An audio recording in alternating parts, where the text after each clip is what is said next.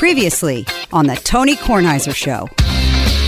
No, it is a legitimate worry that there's this whole fear that if Putin gets backed into the corner that he has, well, if I can't have it, nobody can have it mindset, right? Yeah. That feeling. You know, it seems as if the longer this war's going on, the longer he hasn't resorted to tactics like that, the more confident that folks are that he's at least rational enough And not he won't to do that. All right. Yeah. I'll get you out of here on this. Shohei Ohtani, huh? What do you think? Tim or Dominic Smith, who would you rather? It's close, right? The Tony Kornheiser Show is on now. Yes, let's take the most serious topic that scares all of us and then just go to Shohei Ohtani. That's what this show is. Jeannie is here today. I'm very happy that Jeannie is here today. And I have some stories that I need Jeannie's comments on. First of all, the show at large, and I know Michael joins in this, as does Steve Sands join in this.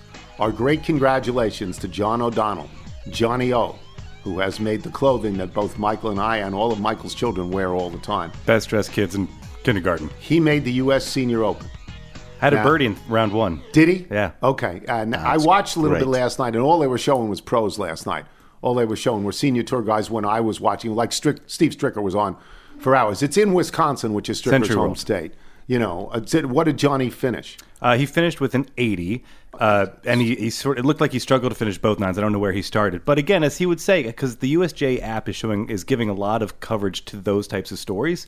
He is a career AM, and he's a shirt describes salesman. himself as a shirt salesman. Yes. I mean, he might be able to pick up a couple players. Yeah. He looked good. I got that polo shirt, the one with the buttons on the collar. Yeah. I have that. Yeah. So, come on. So we're really happy for him. He's a wonderful golfer. And we're really, to make the senior AM is so hard. But to play in any USJ event at any level and to continue to put yourself through the qualifying process at that age is unbelievable. Just great. There was a perfect game. I could talk about it, but no one cares. I did watch the NHL draft for about an hour, and I was very surprised at this one thing. I thought it was a pretty good television show. The kids who are drafted are so young They're looking. so young. They actually are 17 and 18, and they actually look 17 and 18, and they are so young looking. And unlike the NBA draft, at the NBA draft, you declare for the NBA draft, it is because you want to play in the NBA. Like, you don't want to even wait till next season. You want to play in the NBA tonight if you can. So is this more like a baseball draft where you go through the process? Yes, people, they would say that certain players were committed to Boston College next year or Boston University next year. So, and you go, well, what are you doing in the draft? Why are you in the draft? You're so happy. You walk down there, you put on the jersey, you shake everybody's hand, you look great, and then you're not going to actually play. The Russian kid who was drafted has a 3-year contract with the KHL in Russia, who the Philadelphia Flyers drafted. People said of him, he may actually be as good, if not better, than Connor Bedard, who was the unanimous choice for number one. But what you're going to have to do, you're going to have to buy him out of his deal. And we're not as friendly with Russia as we used to be. No. It's going to be hard to buy. But the kid was here, and he put on a Flyers jersey. And then you hear the backstory that, well, it was a 3-year contract. That's very weird to me. We may never see him again. No, it's very weird to me because I'm so used to with the football draft. Oh yeah, the football draft. You're out there the next You're ready year. to go. Yes, You're so happy to be drafted. Yeah, and the basketball draft, you would have put your name in when you were 14 if they allowed it. Nobody goes anywhere else. So that was weird. But those are not my stories. I have 2 stories. The first story, I'll do the dog story first. So yesterday was Thursday. So on Wednesday, the guys from Pineapple come over, Pineapple Landscaping. They come over and they do some stuff in the backyard. They don't cut because it had been cut a couple of days before. They're doing cleanup and pretty work. They're making everything nice. That's fine. Yeah, it's nice. Sure. And then the next morning, I leave. Chessie has Frisbees, and we leave them outside. So she goes outside, puts them in her mouth, prances around, and does whatever dogs do. That's where the Frisbees are. And some of them, the cloth ones, are really ratty. I mean, she's eaten them. She's ripped them up. They're no good. Reset, these are the Frisbees that listeners emailed us about probably 6 months ago, and we went on Amazon and we still have the Kong one that's rubber. Yeah, that she can't eat. These are supposedly indestructible. We and she don't has want her to destroyed have them. the plastic ones because although a lot of dogs learn things, like Jessie she learned that if she does a certain thing, I will give her a biscuit. She's learned that. But she hasn't learned not to eat the plastic Frisbee and throw up.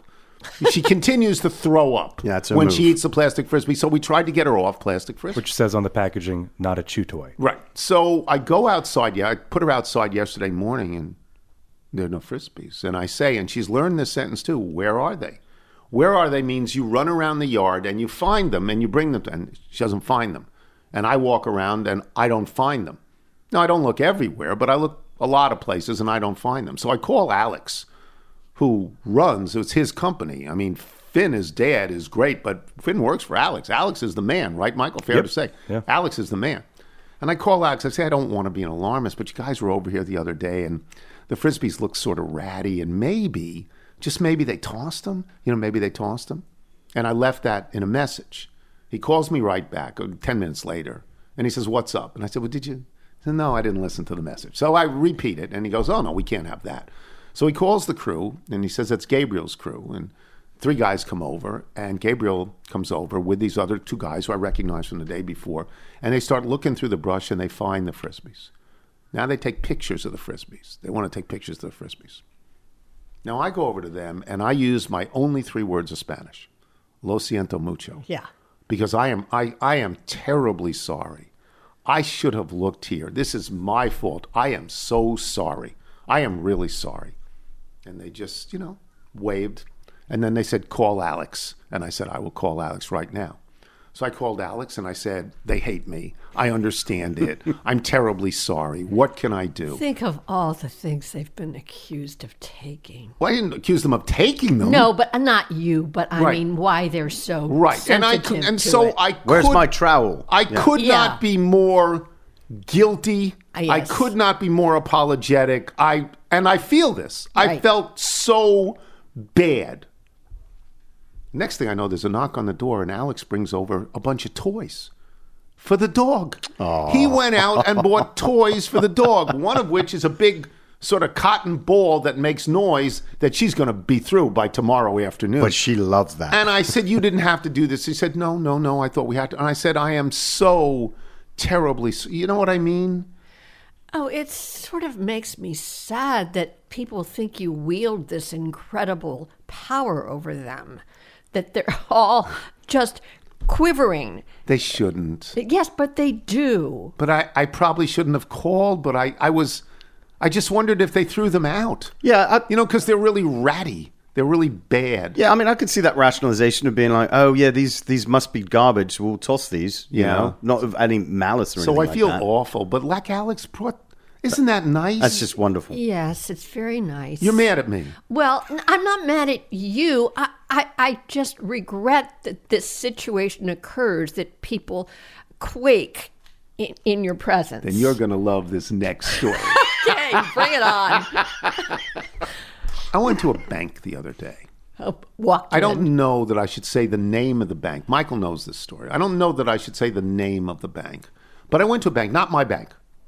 A convenient bank, not my bank. Here's trouble. My bank is Truist, and I don't even know. I wasn't in the area where the Truist was. I went to a bank. I had a $100 bill. I wanted to get change of $100 because I needed to buy some things. Actually, Danny was coming over, and I needed to make sure Danny had money for the hair. Okay? I needed to do that. Needed $100. Wanted 4 20s, a 10, and 2 5s. And felt, I'm going to go to a bank because this is an exchange of money. I'm not asking for anything. I'm giving you. You have money. This is a bank. I'm giving you $100 and asking you to give me back $100 in another denomination. Does that sound unreasonable to you? No. Okay. As I walk into the bank, there are 2 tellers. One is dealing with a customer who is a young man, probably in his 20s or early 30s, who has with him a beautiful brown dog on a leash. The dog is in the bank. Actually, she's laying on her back at that point. And she's in the bank with this guy. He's with one teller. I look at the teller to my left, who is unoccupied. And I said, take out a $100 bill. I said, I'd like to get some change. She goes, do you have an account with us? I go, no. She says, well, we can't do it. Well, I'm sorry. What do you mean you can't do it? I'm not asking you to give me any. I'm giving you $100. We're just trading. We're just trading here. No, I can't do it. I can't do it. I'm at a loss for words, and I back away and I go, this is insane. What? The guy looks at me, and the guy says, you need change of 100? I'll give you change of 100. I go, really? He goes, yeah. He proceeds to take out of his pockets giant gobs of bills. Giant gobs. They make the Phil Mickelson gob of cash that he always carry around look like Neil nothing. Diamond buying a house? Giant gobs of bills. And when I say giant gobs, I mean fistful after fistful. Are they organized or are they just kind of like crumpled up? They're sort of crumpled up. Oh, boy. And I say to him, which I think anybody would say at that point, what are you doing with all this money? And he says to me, I'm a stripper. Oh, wow. Magic Mike. Of I'm a course. stripper. And he takes out, he says, how do you want it? Oh, and I my go, how about God. 420s? Yeah, how about 4? And he says to me, I'll give you 420s. How about a 10, a 5, and 5 ones? I go, that's gold. That's great. And he says, don't be mad at them. You know, they're good. Pointing to the tellers, don't be mad at them. I'm a stripper.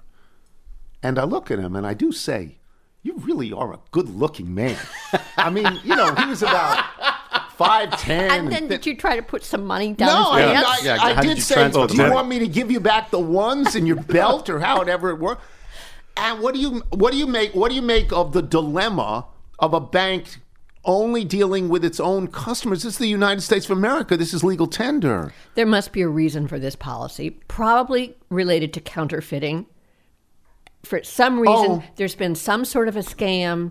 Oh, couldn't they put the 100 under a light, a special light? I don't know, but I'm sure there's the littles will write in and tell us, those who work in banks. Michael looked down at me when I didn't look down at you. I never would consider going into any other bank that's not one where I have some relationship, even if it's just I used to be a member there and the tellers know me. To me, you've never had a debit card. So the idea is when you get your debit card, you used to walk around saying, I have to find the debit card that belongs to my bank, so I'm not paying the transaction fee, where, you know, you look at this and I just don't know why you would expect someone to do that. I just would never walk in there. No, I share your expectation. You're older. We Yeah. come from an America where when this is exactly what you did. You walked into a bank and Yeah, and that's where I see where is the divide, because for that exact scenario, I would walk into a convenience store, a corner shop, and I would buy something. I'm And then I'd say, buying can you, anything. I mean, I want change of 100. you're asking for a service. Yes, I'm technically asking for a service, but I'm not.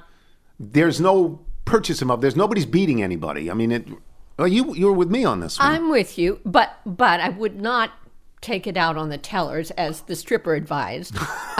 I'm in the same league with him, Right.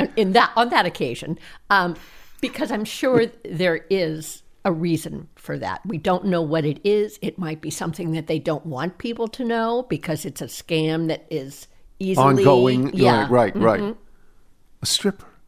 Gobs of money. Unbelievable. How was he dressed? Was it like casual? He was dressed.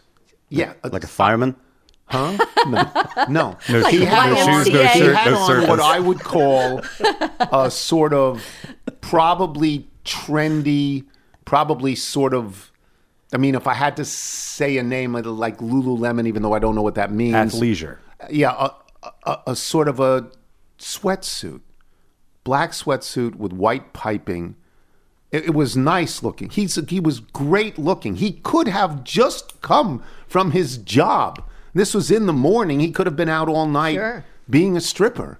Right. But Bachelorettes. You know, Yeah. it was. It is the wedding season. That's right. Well, he could have been. Yes, he could have been there, or he could have been anywhere being a stripper. Yes. You know, he could have been anywhere. Yes.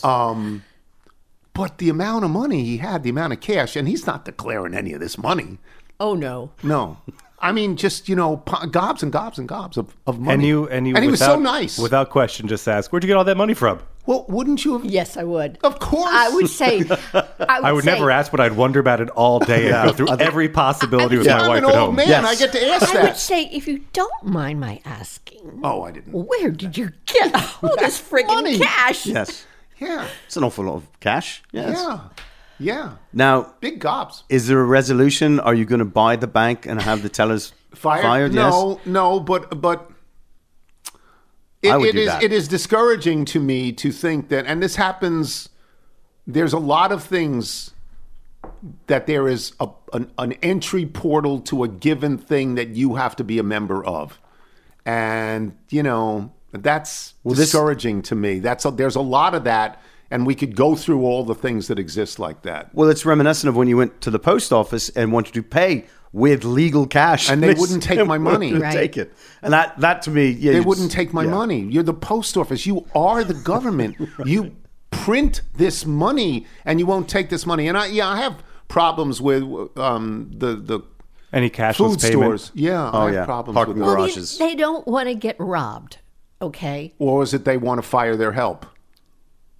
Oh, well, know- that you could know be what I that mean? too. But I mean, how vulnerable, for example, is your average post office to some guy walking in? It's suppose all the I guess. transactions Because were I don't cash. rob people because I don't think that way. So Well, I you have to watch Law and Order more, and Well, and for all British those- crime dramas, and then Oh, do you you'd get understand. BritBox? Oh, I love BritBox. Yes. But for all those cashless payment options, you think about all the service charges that we never know we're paying that are from, the Service store, the service charges. having to pay that junk fee. I'm very interested in your reasoning that the bank might be afraid of counterfeit bills and or just the process of somebody taking in dirty money and just cleaning it through, Right. getting the change from the bank, and the bank trying to maybe avoid being involved in any of that. Breaking Bad. Yeah. Yeah. So you think the bank looked at me as a potential felon? Yeah. No, Why not? Okay. Hey, I've got one for you. Talk about cashless deals. So, my sister was having a procedure in a medical building. I had to be there to pick her up. That medical building across from Saks Fifth Avenue in Wisconsin, yeah. 5530, which is the hub of every doctor that we know. Avoid the right lane. So I Yes. went and parked myself in the Saks Fifth Avenue parking lot across the street so I don't have to go into that horrible underground garage. No more toll booths, no more little men in the kiosks. You drive in. It is now ruled by Air Garage. You pull up any parking space you want. You text to a number, and the text message you send is pay. Immediately comes a message back to you saying, "Hello, welcome to Air Garage." You type in your license plate number. You type in, I think This is a lot of work to park. it's easy. Really? It's easy. 40 seconds, done. Oh, I have to give them my credit card, of course. Of course. Yeah. But, Yeah, don't forget the expiration date. yeah. But no more toll booth operators I at like toll parking booth lots. operators. Do you feel like you ended up paying more because of all the No, fees because that are it in the was by the transaction? minute. Well, it was by the minute. Do you have the Park Mobile app? Yes. Minute by minute by minute by Yes. minute. Doobie Brothers.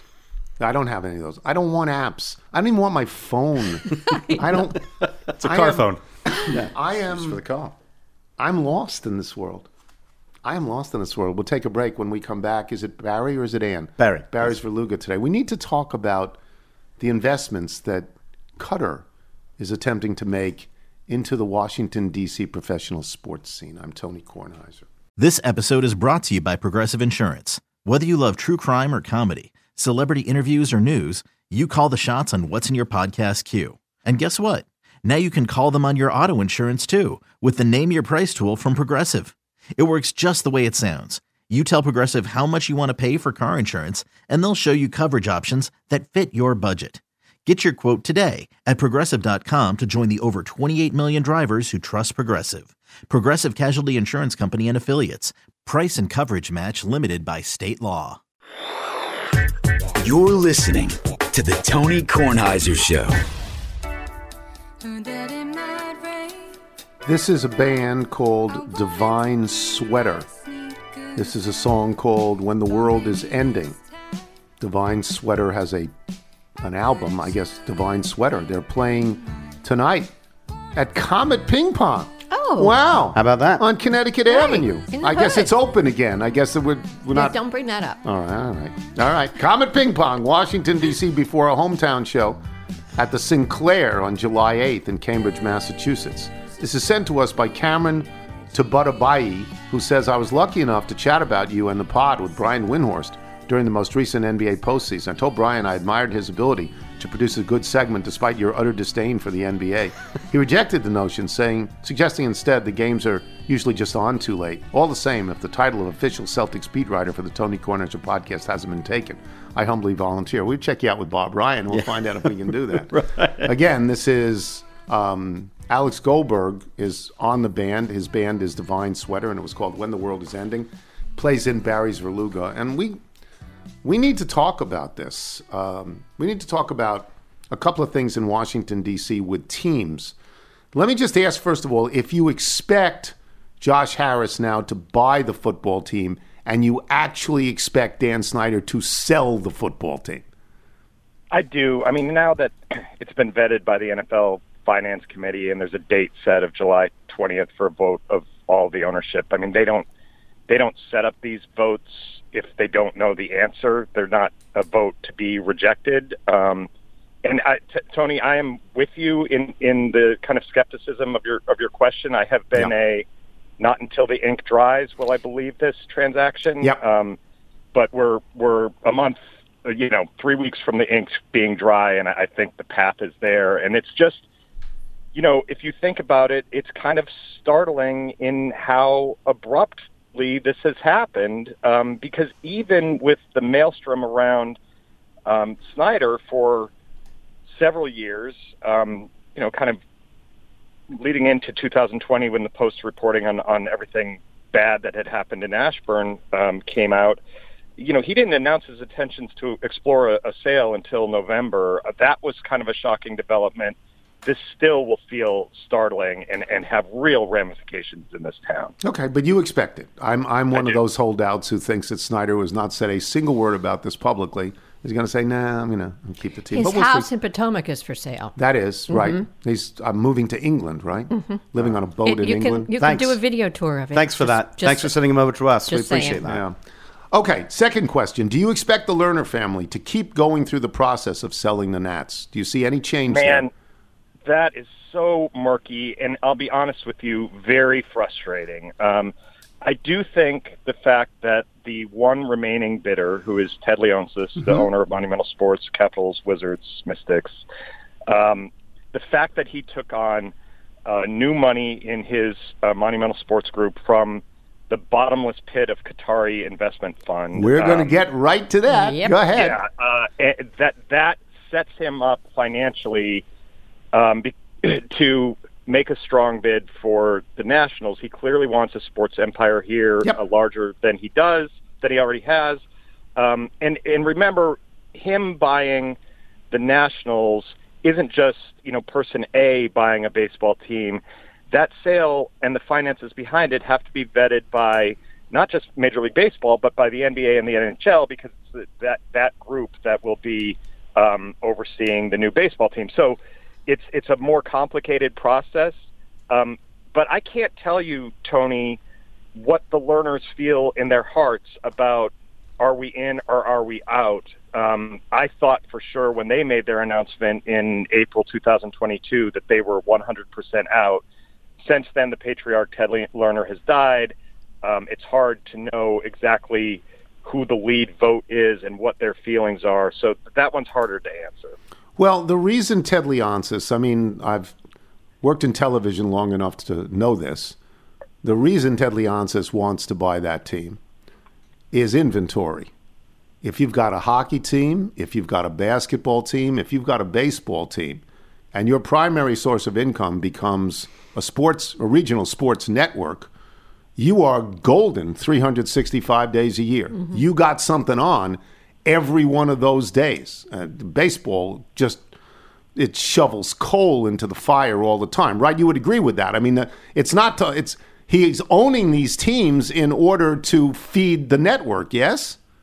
I 1,000% agree with you, and he's rebranded that network, and he's poised to do that. There are complicating factors in the fact that buying this baseball team does not come with the rights currently for those broadcasts. So the Orioles still control Mid-Atlantic Sports Network. They control the rights to the Nationals, and he would have to work out a deal to get those rights back. So it's what you say makes complete sense. It's not just an easy transfer, and all of a sudden he has those 162 baseball games. He's got to do a deal on top of the deal to make that work. And I'm sure he understands that, and it may be that the time is right to do that because the courts seem to be siding against the Orioles so far in this whole Masson thing, and maybe they want to get out, especially because their team is better now, and they probably would make some money. But I'll leave that to the side for a second. The money that he is taking on, Ted Leonsis is taking on money from the sovereign state of Qatar, okay, which is, to me, troubling. To me, troubling. It may not be troubling to other people. It's never troubling to Wilbon. Wilbon had no problem at all with the Saudi Arabia money that now the Saudi Arabians own the golf tour. They own it. And if anybody thinks that's not true is really not paying attention. This is another sovereign country outside of our purview, and it's different, Barry, I would suggest, and you will tell me, it's different than a Qatari citizen buying 15% in a stake or something. This is the government doing this. And so you are then allowed to look at the government and how it conducts itself and make a determination whether or not this is good. What are your thoughts on this? Well, I mean, Tony, I can't sit here as someone who has criticized the source of the Live Golf funding since before Live Golf was announced and say, oh, I don't care about Ted Leonsis taking money from the state of Qatar, which has a similar, if not exactly the same record on human rights abuses as does the Saudi Arabian government. I mean, that would be hypocritical. And so, yes, troubling is a good word for it. That regime has a horrible record on gay rights in particular, on female rights. So you have to. Ted Leonsis has not explained his thinking. Has not. They made an announcement. He has not taken questions on what the involvement is going to be here. But if we're not looking at it askance, we're not doing the right thing for sure. Yeah. So I know that the comeback is, well, the United States government's hands are not clean. We have business relationships with a lot of countries that are oppressive and autocratic. China and Russia come to the top of the list and probably more dangerous to us than maybe Qatar is, maybe Saudi Arabia. I'm not sure about that. But when the United States Senate gets involved in the golf, well, I don't think golf is as important to this country as baseball. I don't think golf is as important to this country as basketball, maybe as hockey, but I'm not even certain of that anymore. I'm not certain of that. Do you expect the government to get involved with this? And Ted Leonsis can say, I'm not taking any questions from you. Well, I don't think he can say I'm not taking any questions from the government, right?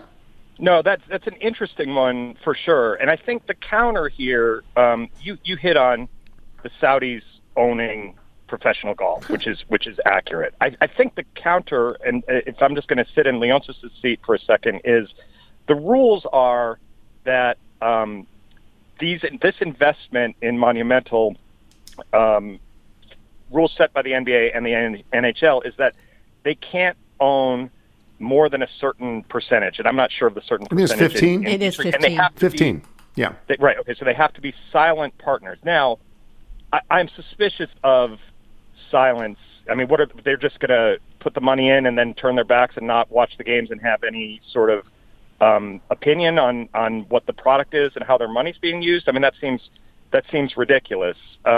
Yes, is it reasonable to assume that some Congress people might have an interest in how this money is going to be used? Absolutely. And I'm not even saying that Ted is dodging questions on this. I mean, I think he'll answer them, and he will. His answer, I suspect, will be involving people, involving these regimes in our economy and our society will serve to push them forward rather than isolating them and allowing them to continue their misdeeds, that they will have to conform if they want to get more involved in the economy. You can debate that. I'm just pretty certain that that's what his answer will be. There was a period of time where leagues didn't, I think football still does this, but I could be wrong. They didn't let you own teams from different sports. You owned a team in that sport. That's how it worked, right? Well, I mean, if you look at Stan Kroenke, he owns, the Denver professional teams, essentially, except for the Rockies and the LA Rams. So there's crossover. John Henry owns the Boston Red Sox and a big stake of the Pittsburgh Penguins. Right. This is becoming more common. And it's becoming more common because there are fewer candidates. These franchises, their values are so exorbitant that, the Rooney family can't just walk in and buy an NFL franchise anymore. It takes these gigantic heavy hitters who, if the price is $6 billion for the Washington Commanders, it doesn't really matter because Josh Harris has made so much money that he can own sports. He can own the New Jersey Devils and the Philadelphia 76ers, and I don't want to say it's a drop in the pocket, but he's equipped to do it. The number of people who can do that is finite and small, and you're going to see, because of that, more investment groups, foreign and domestic, become big players in these things because it's just so expensive. I think we're going into the deep woods here. I mean, I really do. I think this is the tip. I think that all around the world, countries are going to start to do this, and I think there will be, I'm not saying they will try to take over, but I am saying they're going to try and take over. I risk sounding xenophobic, but it just scares me that there's some slippery slope that this whole infrastructure of American sports, especially baseball, is going to be corrupted. Yeah. What do you think, Barry? Well, I think what we have to watch, and golf is kind of the canary in the coal mine because they're further along in this process, and the Saudis have a bigger stake in that. The PGA Tour is making all this noise that, we run golf, even though we've partnered with the Saudi Public Investment Fund. I mean, that just doesn't ring true. And I think we're going to have to watch as future schedules are announced, like what events are where. I mean, I don't think you're going to have a PGA Tour that has the West Coast swing and the Florida swing and everything that we know. I think that you're going to be like, oh, well, this week's event is in Saudi Arabia. And you're going to see many more mainstream Middle Eastern events. And you'll know then that the power has swung. And so then follow that along to Jeannie's fear about, what does become the influence on our domestic sports. And it would be interesting to look at. I don't know enough about the Saudi involvement in the English Premier League, but that is a global brand. They know it. They're involved in it for a reason, and they're not going to be involved just to stick their money in a shoebox and put it in somewhere in the English countryside. They're going to want say and sway, and we have to watch how that might affect domestic sports. Totally agreed. Mm-hmm. Thank you, Barry. Thank you. Appreciate it, Tony. Thanks very much. Barry's for Lugo, boys and girls. Ann Hornaday. When we return, I'm Tony Kornheiser. Check out our new NBA show, Beyond the Arc, part of the CBS Sports Podcast Network, where you can find me, John Gonzalez, NBA insider Bill Reiter, and Ashley Nicole Moss 5 days a week talking all things NBA. Whether you're looking for insightful discussions, upbeat commentary, breaking news, interviews, or coverage of all the biggest stories in the NBA, our new show is the place to be 5 days a week. Download and follow Beyond the Arc on Apple Podcasts, Spotify, and wherever you get your favorite podcasts. This is the Tony Kornheiser Show. These are the Ozark Mountain Daredevils. They're real. They are a big hit group. Yes. This is sent to us by Dwight Glenn, who writes, greetings from the official 70s country rock band of the TK show, the Ozark Mountain Daredevils. We're excited to share with you today our new single, More Cowbell. Hits the airwaves today, and tomorrow, Saturday, July 1st, they will be debuting the song nationally with an appearance on the Grand Ole Opry. How about that? In Nashville. We then will take the highways and byways to Washington, D.C., as we have the distinct honor of being the featured artist for Smithsonian's Ozark Folklife Festival. We'll perform live on the National Mall on July 4th. Isn't that nice? Wow. That's a great honor. I remember when I first got here, The Beach Boys used to do that. Yes. It was really lovely.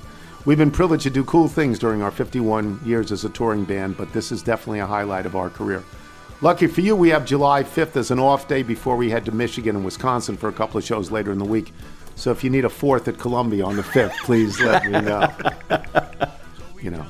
As always, we thank you for the years of smart and thoughtful entertainment, for allowing us to share our music with all the littles. Who doesn't need a little more cowbell in their lives? Isn't that lovely? More cowbell. All right, plays in Ann Hornaday. This is the July 4th weekend. This is traditionally, a big deal movie weekend. Everybody's out of school. Quiet little movies are not usually released at this time. Big noisy movies are released. And the biggest, noisiest one, right, is the Harrison Ford movie, yes? That would be it, yeah. Have you seen it? I have. Did you like it? That's a complicated question. I think it's a complicated answer. When is it not? When is it not? It's fine. It's definitely in this category of everything's like way too long. I'm sorry, I'm a broken record, but that's just the way it is. Like, these are 2 hours and I think 20 minutes, 25, 2.5. It's a lot. It's completely, plot narratively, there's very little surprise, but the big draw is Harrison Ford, and seeing him at age 80 reprise that role, there is something delightful about that. And, so I guess it's a nostalgia trip and it's sort of a sentimental send-off, because I think this is the last time he'll do it. It definitely has its emotional compensations. I'm going to ask the obvious question here before we get to de-aging and how Jeannie and I look at something like that. But these movies, maybe it's just because I'm old, but you get to a point where you say to yourself, these don't need another episode. These don't need to be revived. It's like superhero stuff. I mean, he's a superhero, obviously, right? I mean, he's. Are they? Is there any evidence, Ann, that they're going down the drain, that people don't want them anymore, or is there evidence to the contrary? Well, it's going to be interesting to see what happens with this one. Weirdly, a strange proof of concept that it can work was the Top Gun movie, which completely, as we all know, bowled me over too. I mean, I went in with elbows out and sharpened and like, oh, come on. And then it was like, you got me. I mean, it's so much in the execution. But yes, to your point, I am sensing a little bit of fatigue. And certainly with that superhero genre, in the comic book genre, there have been a lot of those movies have stumbled this year. The Ant-Man movie did not do well, understandably so, because it was dreadful. It took a really sweet little, subchapter of that whole saga, which was just delightful. It was really the most family-friendly version, of those movies, I thought. Sweet, light, Paul Rudd, so endearing, but they just CGI, then it just turns into yet another kind of generic piece of CGI, CRAP. The Flash totally tanked a couple of weeks ago.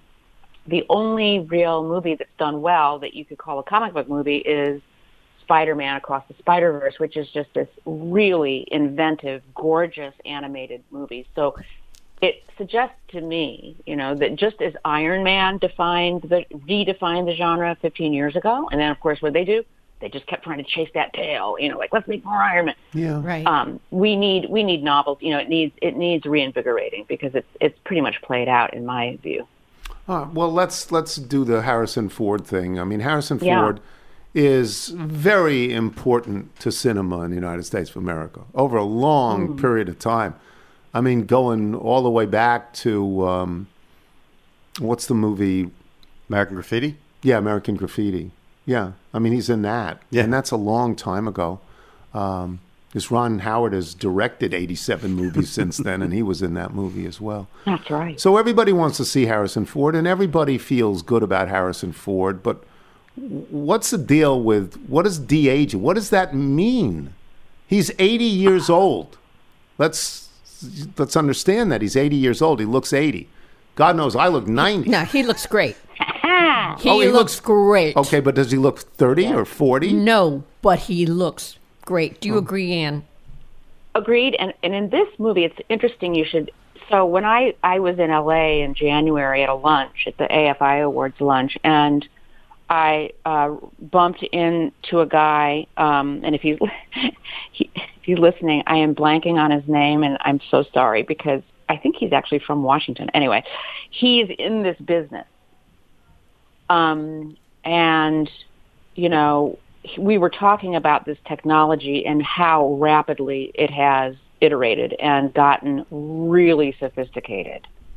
And I don't want to tell tales out of school, but I got to see a little example of the work that he was doing that was astonishing.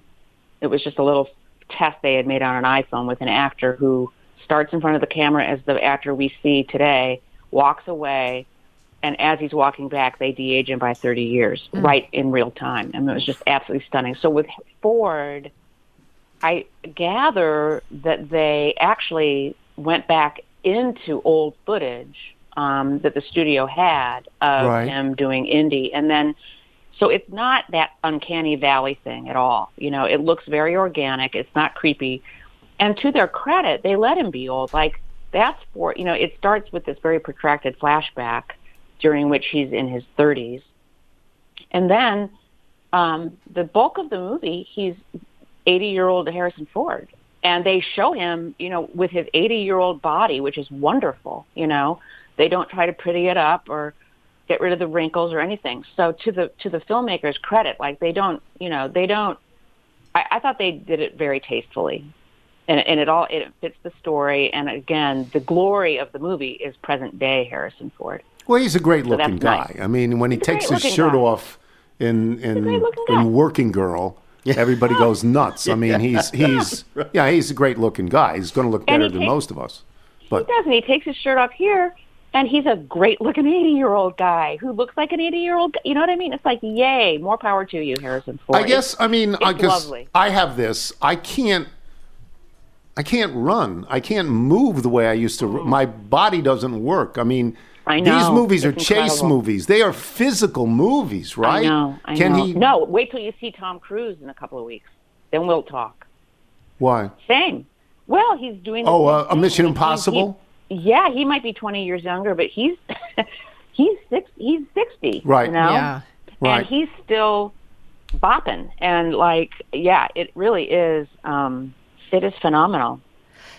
Harrison Ford was in this Apple production, Shrinking, where he played an 80-year-old psychiatrist who was starting to get Parkinson's. Mm-hmm. He's fabulous. He looks fabulous. His acting is fabulous. He didn't look like he'd lost a step, even though he was playing somebody with Parkinson's. Everybody seems to like him, right? I need to watch that. Oh, it's great. You like it. Everybody likes Harrison Ford, right? They do. And again, to go back to Top Gun and Tom Cruise, I think one of the reasons everybody made such a big deal about Top Gun was, here is that very rare global hit, mega hit, that isn't comic book and isn't superhero. It does feature real people doing stuff. Well, I would also say that on Top Gun, that was only the second one. I mean, this is like the 14th Indiana Jones, right? Hasn't Star Wars, aren't we up to about 30? On Star Wars, made by independent producers at some point, right? Too many. I know. It's just, I guess that's where, it's been a while since we saw the last Indiana Jones, so okay. Right. You know what I mean? It doesn't feel like it's just wallpaper.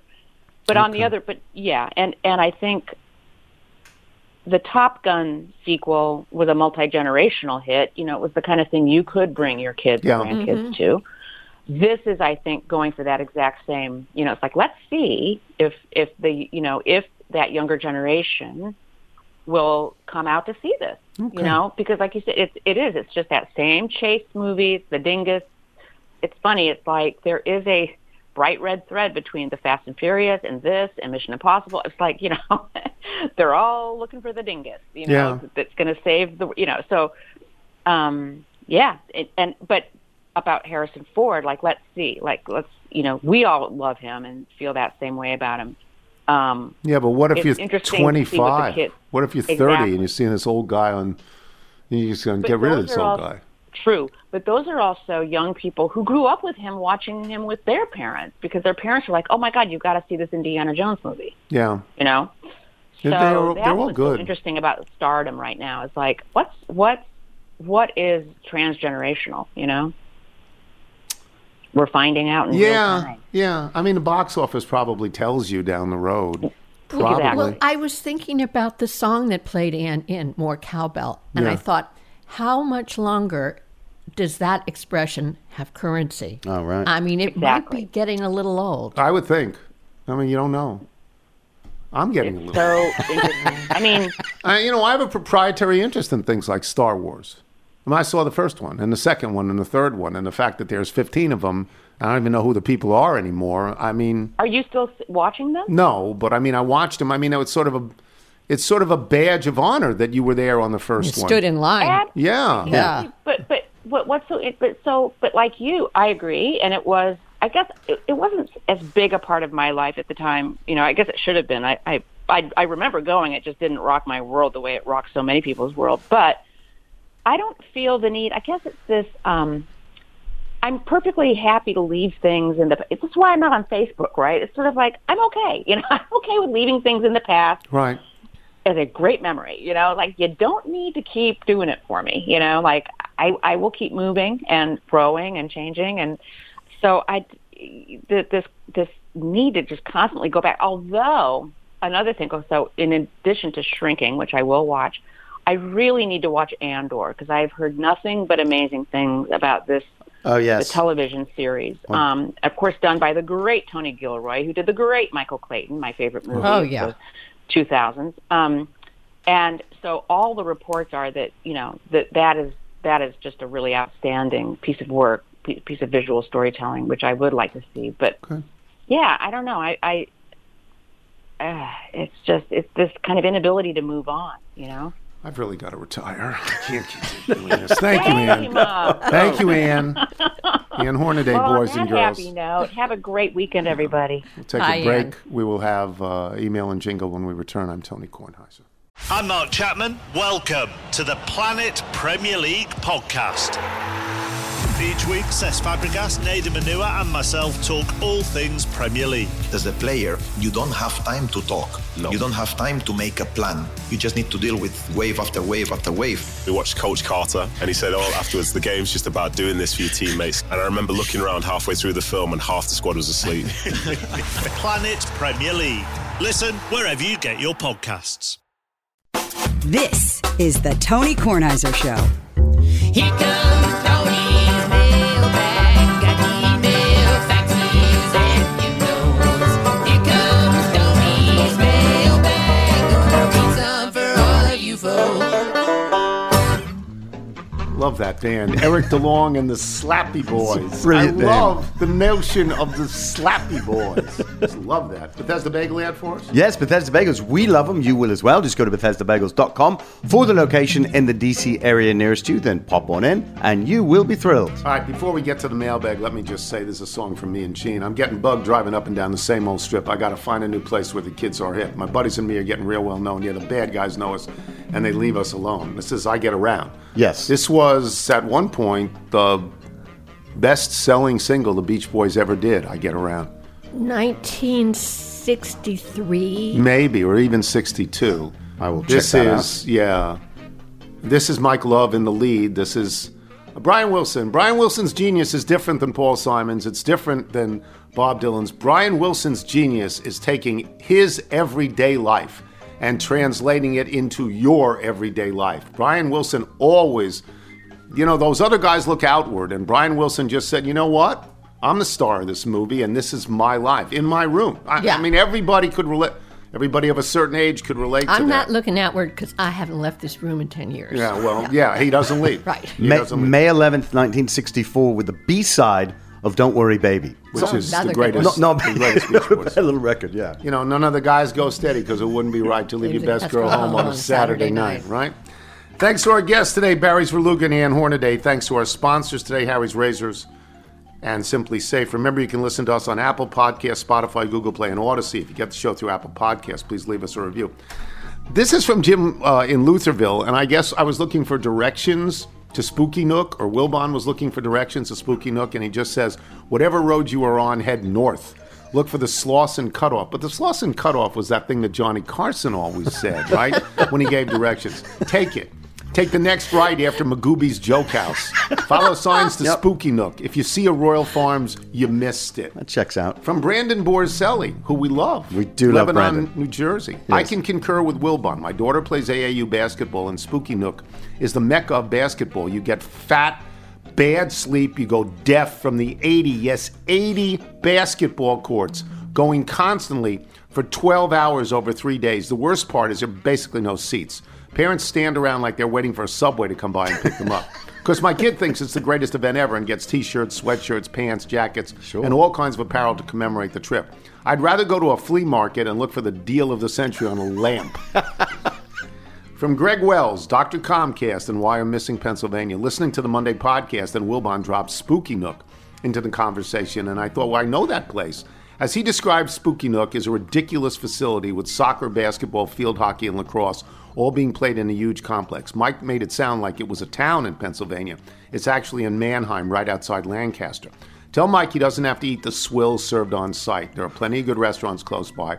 I recommend John J. Jeffries or Gibraltar, both in Lancaster and both less than 15 minutes away. Food is excellent. Perhaps more importantly, after a day of watching basketball, the bars are well stocked. It sounds like it's difficult for parents to go there. From Josh Cromwell in Moselle, Mississippi. I love that this show has basically turned into a Martha Stewart type program. First, it begins with a thrilling new recipe for the fresh zucchini right out of the garden. And next up is Michael Wilbon to talk about all the hot travel spots this summer. The only thing missing was you should have had Remnick there to discuss the latest summer fashions. Do you want to talk about your new zucchini? I harvested the ugly zucchini. It's beautiful. Yes. You're going to make that. That's very good. From Josh in Normal, Illinois. Normal, Illinois, the hometown of? I'm unaware. David Kindred. Oh, really? David Kindred. And that's also where Rivians are made. Oh, that's right. Yeah, the Rivian Normal. cars, yes. Your knowledge of states and cities and people from them. Yes, notable residents. Well, I is mean, strange. you got to remember Kindred. I mean, you got to remember that. Best Josh in holiday Normal, card Illinois. ever. A whole aside about a delicious zucchini instead of his grandson's birthday, and no one thought to call it a great zucchini. What are we doing Yes, here, man? I'm the great zucchini. From Kevin Disher in Bay City, Michigan. At the end of Monday's show, you read an email describing an unfortunate fish that was mutilated by sharks and rendered useless in the eyes that judge it. Let's see. A boat goes out too far past what's safe. Fishermen and fish suffer for hours. Sharks destroy the noble fish and steal the financial gains of the fishers. No Santiago? No, a man can be destroyed but not defeated? No Old Man in the Sea illusion at all? Somewhere Hemingway is questioning your English degrees. And that was sent to you as well as to me, so we know. John Jubak in Pittsburgh. Although I'm a Pittsburgh Pirates fan, I've come to share your contempt for Dominic Smith. Yes!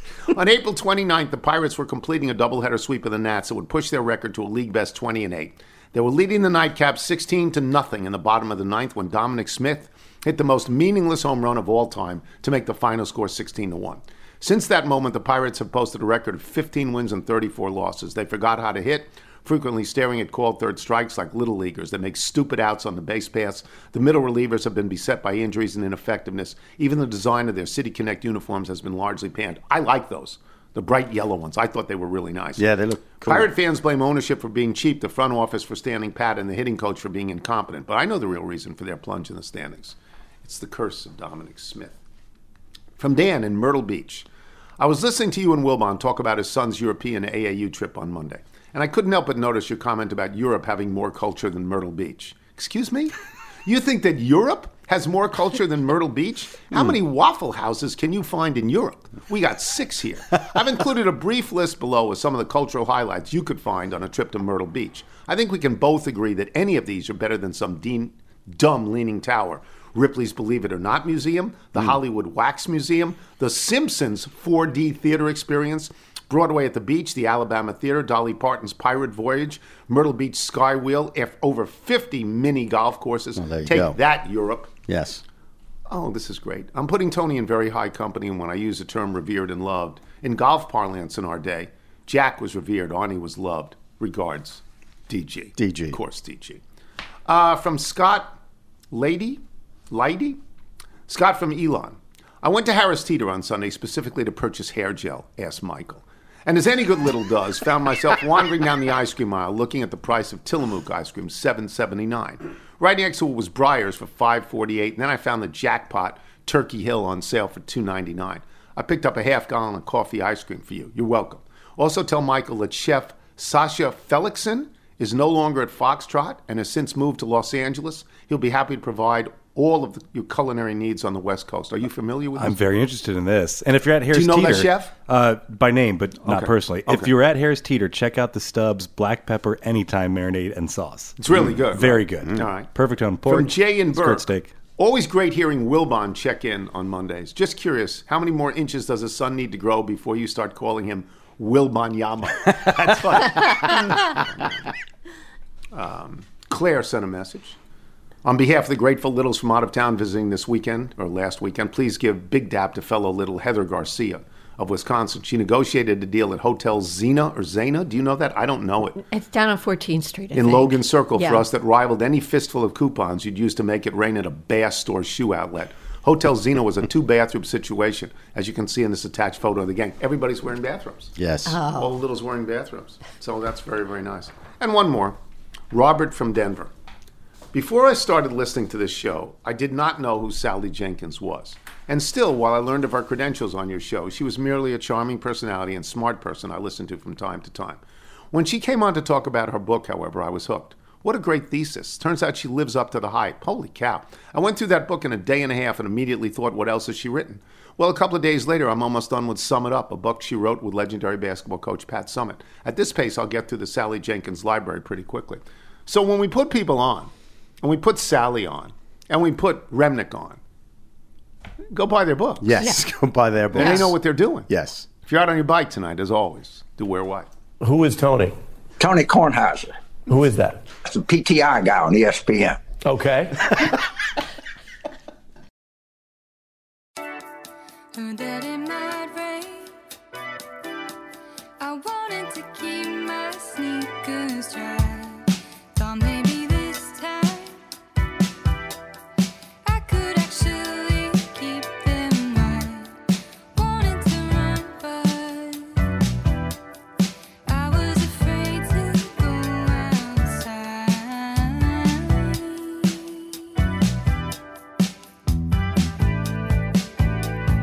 There's a broken energy I find in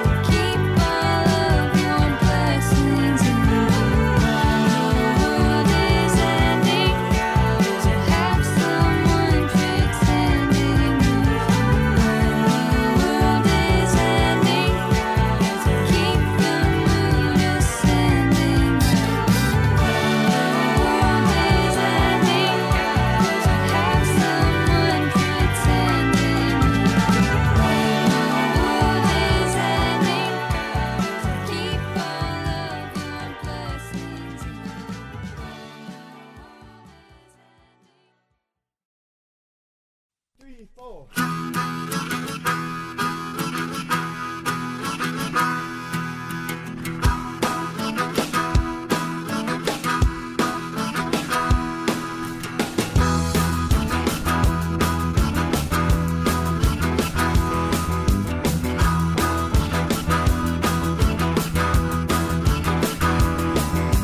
Me and my gal, we get along swell. How do we do it? Do tell. Everybody lean in, 'cause I ain't gonna yell. What's our secret? More cowbell.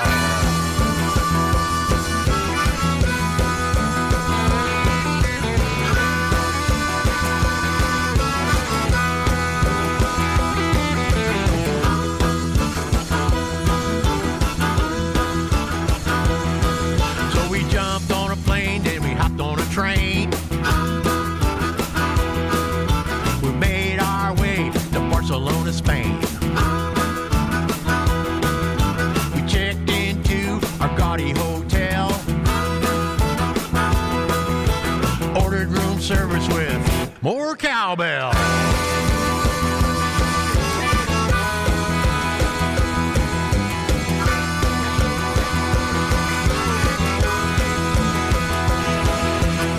This ain't no banjo or Steve Cascio. This ain't no tambourine. No time for jingle, no jingle jangle. It's the worst sound I've ever seen.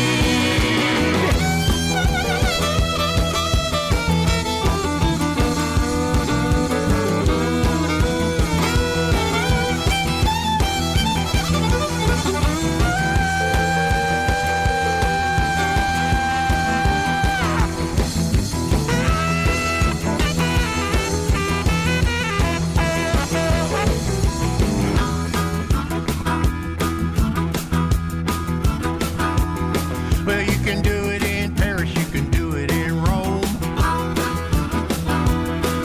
You can do it from the comfort of your own home. If you want to get to heaven, gotta raise a little